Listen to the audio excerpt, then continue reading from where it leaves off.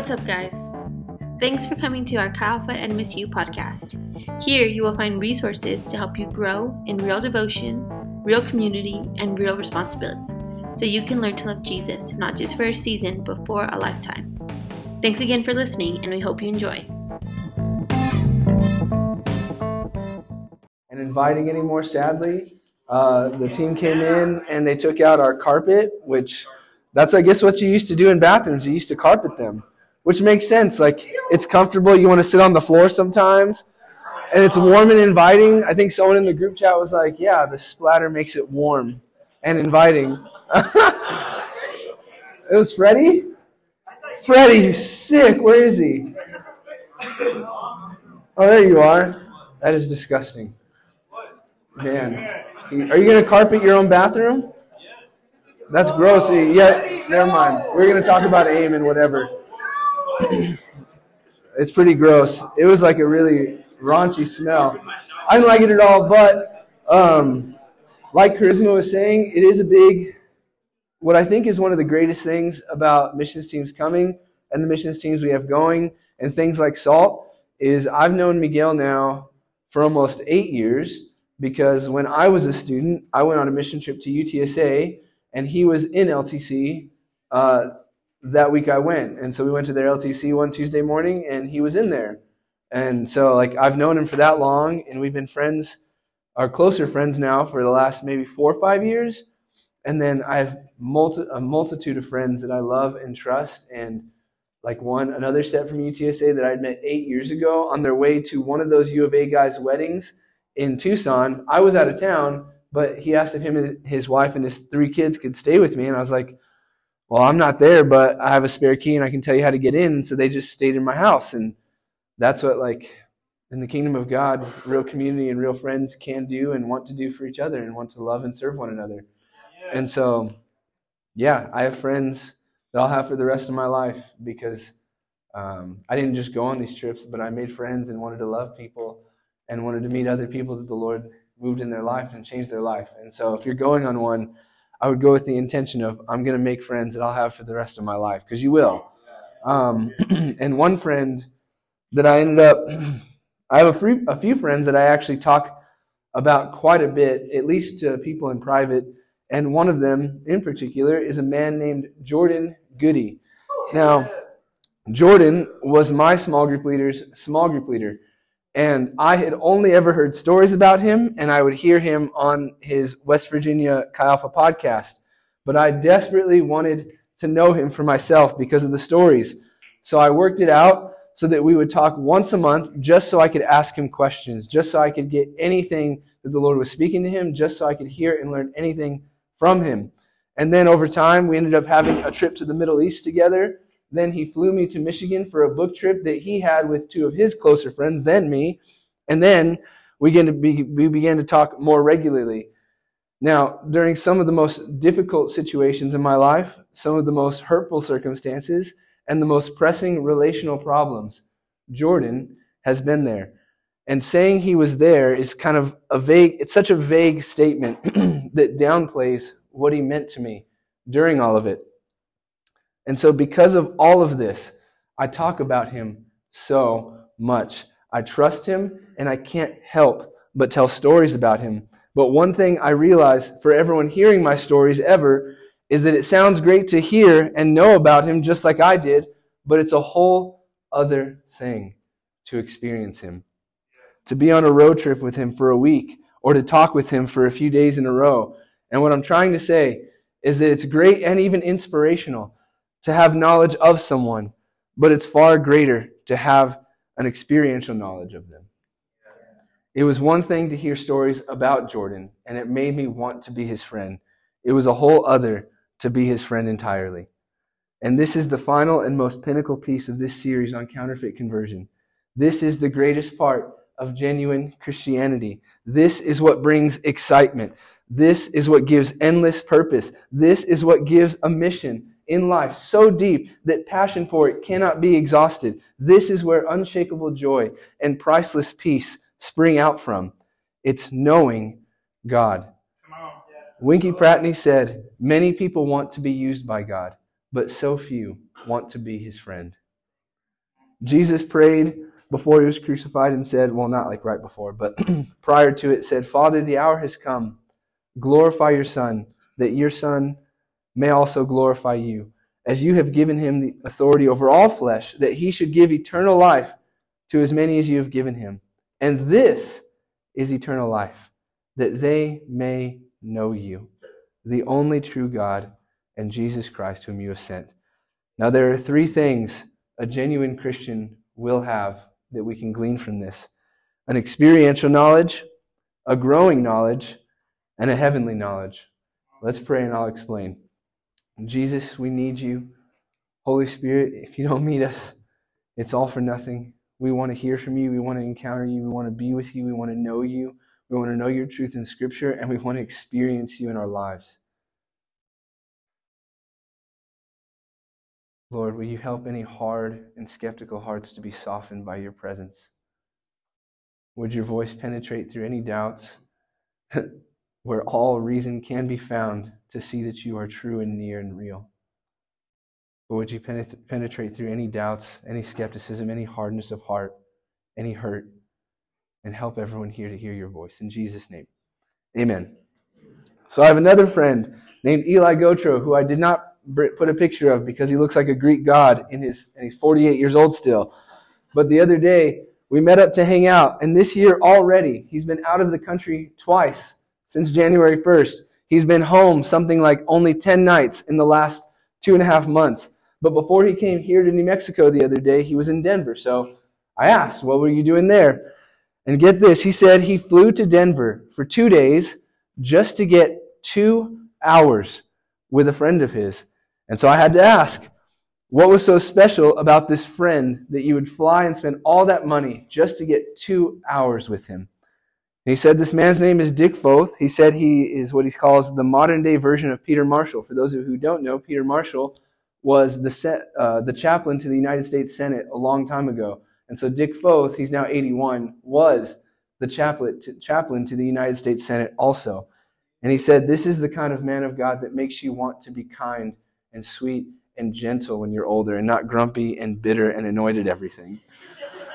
And so he said, I asked, what makes 2 hours with him so worth it? And you have to realize, Eli is one of the greatest speakers I've ever heard. He has no problem articulating thoughts and truth and ideas.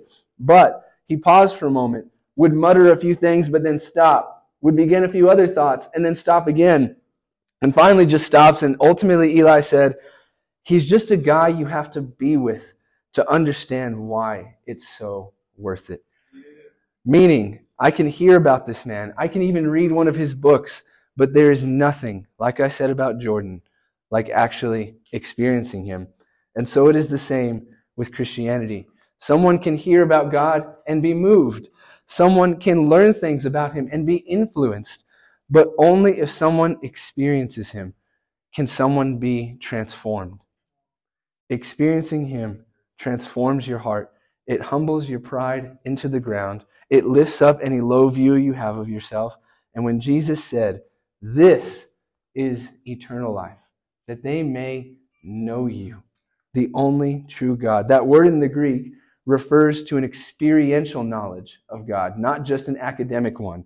He is saying that all that eternal life holds and has to offer is knowing and experiencing God. This is where kids, including myself, who grow up around or in church, don't usually get to. They hear a lot about God. They see other people and pastors who know a lot about God, but none of them are actually friends with him. And you've heard this story once this semester already, but I have to tell it again. One day on this porch, there was a grandfather with his grandkids, and as they're sitting there, their dog just suddenly begins to chase this rabbit.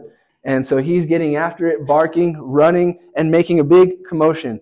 Other dogs in the neighborhood start coming in on the action, running and barking also. But after 5-10 minutes of this, some dogs would stop running and go back to their home. And eventually, after about 15 or 20 minutes, their dog Blue was the only one still running after this rabbit. So the grandkids looked at their grandpa and said, why did the other dogs stop?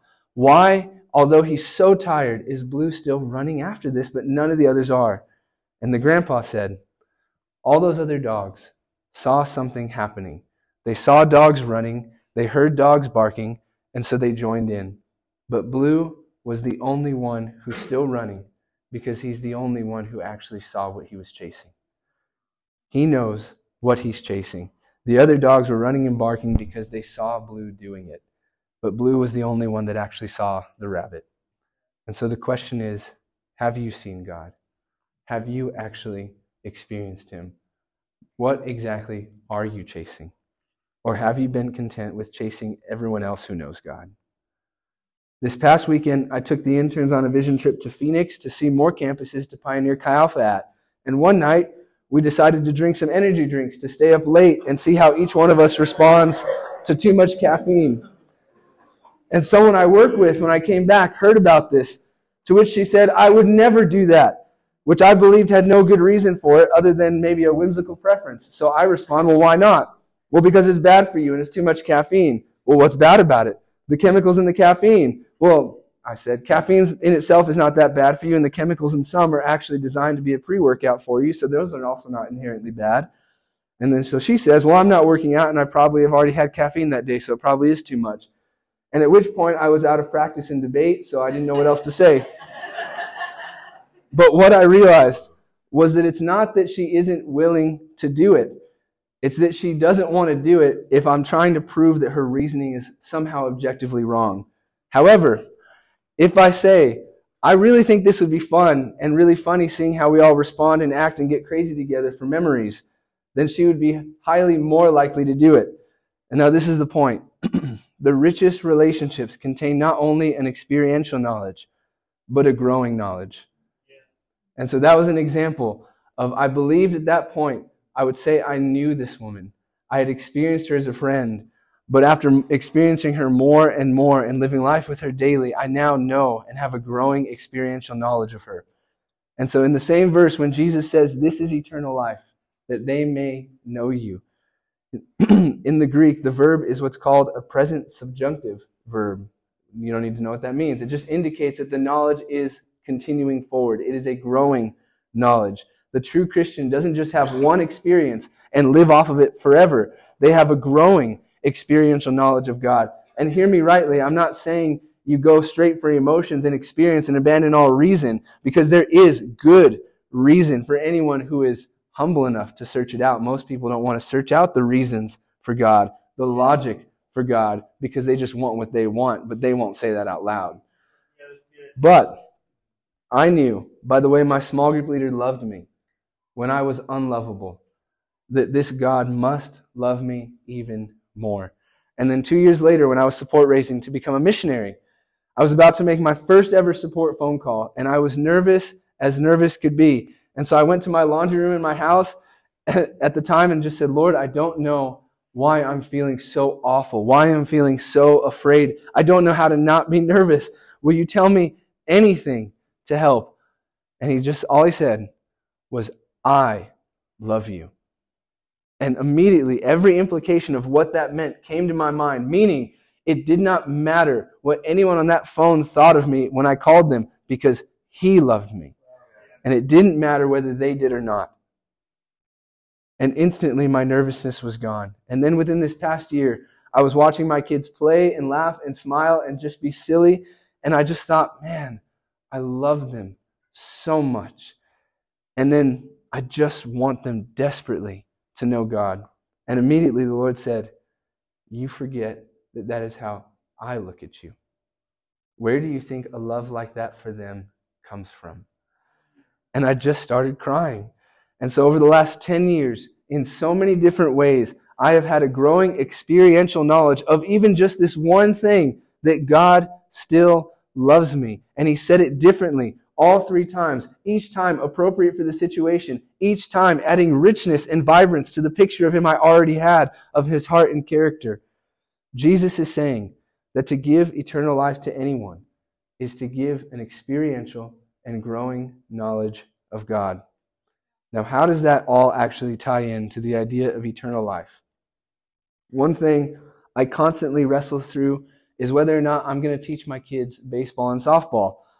Every short-sighted instinct in me tells them to teach them the skills so that I know they're not just lost with me and everything my dad taught me. I know what it takes to work certain muscle groups that enhance fundamental skills specifically for certain things you need on the field. But I also know that pursuing a sport can so deeply consume you that it easily takes God's place. And the sad reality is that every past athlete is honestly a nobody now. So 2 to 4 decades of work, and it's over.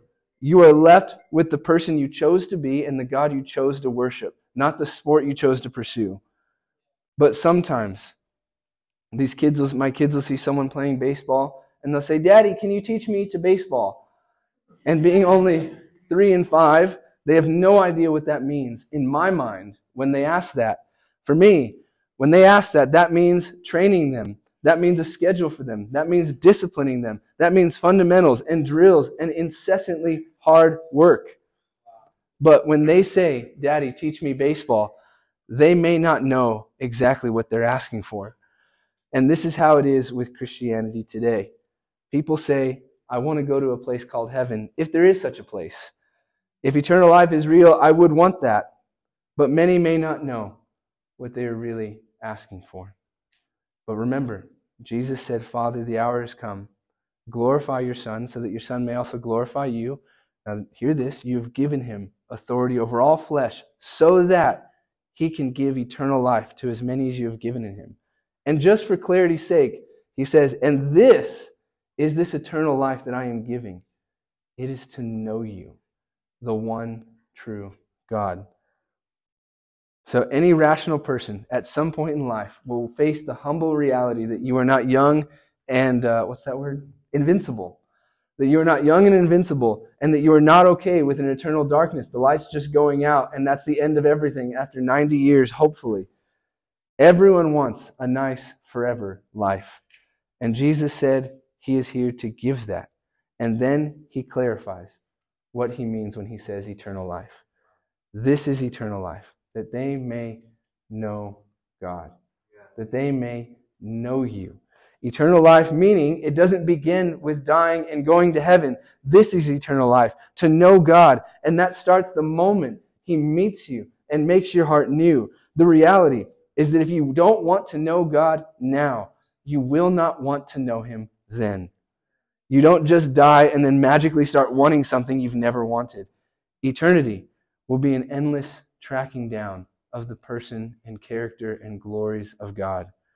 And that is not something we look forward to one day. It's something that happens here and now. You realize that this is heaven, to know him now, to hear his perfect perspective on the world and on myself, to have him as my ultimate source of value, my ultimate driving purpose, my ultimate unfailing strength, seeing more of him in everything that he shaped with his hands. That is heaven now, meaning heaven will only be an infinitely greater version of that later. So the question is, do you actually want God? Do you desire him? And I don't mean a desire for ministry. I don't mean a desire for knowledge, a desire for books, a desire for friendships or missions. But do you desire him? Do you just say, "I want you," and nothing else? So how can you assess, Christians in the room, if you really do desire God? In the 3rd book of the Chronicles of Narnia, there are these 5 kids and a little mouse, I might be off with the number, that kind of somehow get in the ocean. They swim to this little island of sand that's surrounded by these waves that are forever turning over but not crashing. Meaning, if anyone tried to pass over them, it would throw them back. And so as they're on this little sandy beach island that's about the size of this room, Aslan meets them. And it's always the most glorious thing in the movies, no matter how poorly they're made, when Aslan comes onto the scene. And so he comes onto the scene, and sorry, I almost made a Liam Neeson joke. But God's voice will be better than that. And his is really awesome. Wow. Anthony's like, "I hate Liam Neeson." And so Aslan walks up to these kids and this little mouse. And he asks them, he looks at the waves and he says, in the distance, over this wall of waves, is what's called my country. And then he says, "You could come with me to my country right now if you want to." And one by one, going down the line of these kids, each one gives a reason why they just can't leave yet. They have things they need to do, people they need to take care of. And then he gets to this little mouse named Reepicheep. And he says, what about you? Do you want to come with me to my country? And Reepicheep says, Sire, I have been through many battles. I have been on so many adventures. I have endured much loss. But even through it all, my desire to see your country has never diminished. It would be an honor to go with you to your country. And so then he gets on this little coconut canoe and then just takes him up the wave and he starts paddling to Aslan's country. Meaning, there was nothing he was leaving behind that in his eyes was worth staying for than leaving to Aslan's country. And so what about you? Alone one night in your room, Jesus comes to you and says, you can come with me to my country if you'd like. My guess is that many here would have reasons why you don't want to go yet. Life you have yet to live, people you have yet to meet, experiences you have yet to experience, none of which in and of themselves are bad in any way. People you want to love and take care of. The problem isn't that you love things and people. It's that our love for God is so little compared to it. You cannot love God more without knowing Him more. To you, eternal life is something you're probably waiting for, not something that you're experiencing here and now. Eternal life is not something to wait for in the future. It is someone to have and experience in the present. And so as I finish, my kids often refuse to not share toys with each other, and they refuse to let go of them. But when I come home from work and I come in through the garage and they hear the garage door close, they drop this toy and run to me like it never mattered. Why? Because to them, I am greater than all the toys they fight over. Meaning, they drop the toys because to them, something greater than those toys has walked into the room. If there are things that would keep you from going with Jesus to His country, it's because you just haven't realized that someone greater is in the room yet. If He is telling you to give something up, to leave a relationship or whatever, and you hesitate, it's probably because you stopped growing in your experience and knowledge of Him and have forgotten that someone greater than whatever you're trying to hold on to is in the room. It may sound extreme, but it's this kind of love for God that transforms a heart and changes the world. It was an extreme, by our standards, type of love that led Jesus to the cross when He didn't have to go and it didn't benefit Him, but only us. The benefit of the cross was all ours, while the cost was all His. And until you have a true estimation of yourself, and at the same time, a revelation of God's perfect goodness and intentions towards you, until you realize how unlovable you and I really are, and how at the same time, how deeply loved we are in spite of it, there are no words I can speak to show you all that Jesus is. But you can meet Him, and I'll invite Lydia up. And when He meets with you, you see that someone greater is in the room. It makes it easy to let go of anything. If you find it hard at the thought of giving up anything or anyone for Him, if He were to ask, it's because you haven't seen Him yet. Because when you see Him, when you experience Him, when you meet Him, you realize someone greater than what you have is in the room. And tonight, I want you to have a time to seek after God. Now, what does that mean? What does that not mean? I am not going to force something to happen. I am not going to try to conjure up some emotional experience, because emotion without subjective emotional experience, without objective truth from Scripture, does nobody any good, and that's not the same as meeting the real God.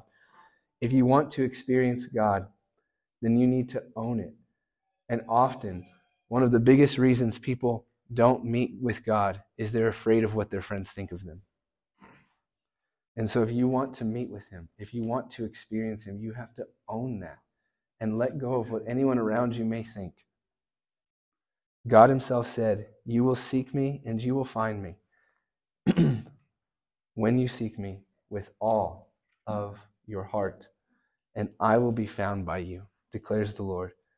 It was 3 months, night after night, that I would go alone in prayer at my apartment when it was empty, and I would pray and pray until God helped me recognize when He was speaking. It was 9 months in my car, in my room, at Chi Alpha nights, asking God to fill me with His Spirit until He did. If you want him with all of your heart, you will have him. That is his promise to keep. That is his honor to uphold. That is his word he has to walk in line with. And even tonight, the Holy Spirit can meet you and can free you from whatever it is. Some desire for things you shouldn't want, some like being bound to habits and thoughts and attitudes you don't want. He can free us in a moment. And it still requires discipline after to stay in that freedom. For some, he will make you choose discipline to become free. For others, he can free you in a moment and then make you choose discipline to stay free. And when you pray, actually pray like you want him with all your heart. Don't let him go until he meets you. Too many people will say, I want God, and they'll come up here tonight and they won't go to him again. And at some point, I hope you come to this place where you're like, I must have him. I can't live off of someone else's experience of him. I can't just keep reading about people that know him, that know him, that know him, and other people that saw God do something cool and something amazing. I want to meet him. I want to hear his voice. I want to be his friend. And when you do, and you do not let him go, you tell him, you say, you said, if I seek you with all my heart, you promised that I would find you. And I will come back day after day until I get you. Because he has to do it. Because he is faithful. Some of you small group leaders want to do missions one day. But you may have never actually sought God until he's met you. You've been satisfied with living off the residue of some time he met you, of someone else's encounters with God, but that will not keep you when missions gets hard. That will not sustain you when people reject you and all you've done is pour out love for them. It will not sustain you when everything else falls apart. You need to actually meet with him and have him and know him and hear him. So if you want to meet with the Lord, then Lydia is going to play a few songs. And like I said, I'm not going to do anything weird and yell over you and try to make and conjure something up that's not the Lord. But you do need to be with him, and you need to be honest with him, and you need to seek him as though you really want him with all your heart. Does that make sense? Because when you really, really want something, you don't just go, I really want it. I really want it. Maybe I'm going to be quiet because I want it so much. Like, I want it. I want desperately right now, so badly for so many of you to encounter him, to meet him. Because then you don't actually need your small group leader. And I don't mean like you just get to go be a lone Rambo. You're going to die that way anyway. But you don't need someone else to survive. You don't need your resource leader. You don't need other people for you to be sustained. We get to be with one another. We should want to be with one another. But I don't need anyone if I have him. Now that doesn't mean you're just like, oh, praise God, I don't have to have friends. I hate people. That is not the Lord's heart for community in his church. But when you really have him, you're free of needing so much stuff. And I want you to be like, to leave this university really having met him. Because if you don't meet him and he doesn't transform your heart, whatever conforming you're doing here, you'll just conform to the next community you're a part of. You won't go to a church after college, and you'll conform to the friend group you have there. You'll go to a church, weird or not weird, and you'll conform to whatever they do if he doesn't actually transform you. Does it make sense? And I desperately want you to meet him. And I know he can. And the thing that gets me is that I can't control the way he meets people. I told him this 2 nights ago, last night, today. I'm like, this is the part that I don't like. Because I wish I could just make things happen. I wish I could say the magic words and the Lord would like meet you. But it's him that has to do it. It's not something I give. It's not something you guys give to each other. And he will meet you. And like I said, some tonight, some he's going to make you go to him every night to show you want it with all your heart. And some of you after 2 weeks will stop, meaning it was with some of your heart you wanted it. Make sense? So I'll pray. And then you just have to be up here. You have to come up here and tell him what you want and not stop until he meets you.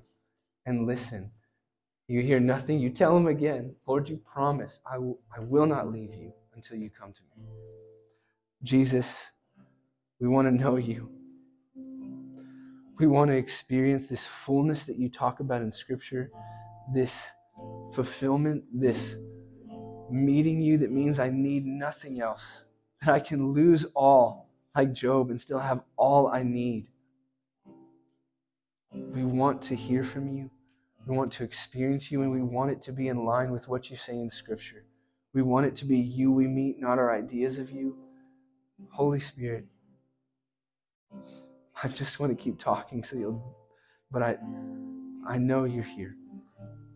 Will you speak? Will you speak? In Jesus' name, amen.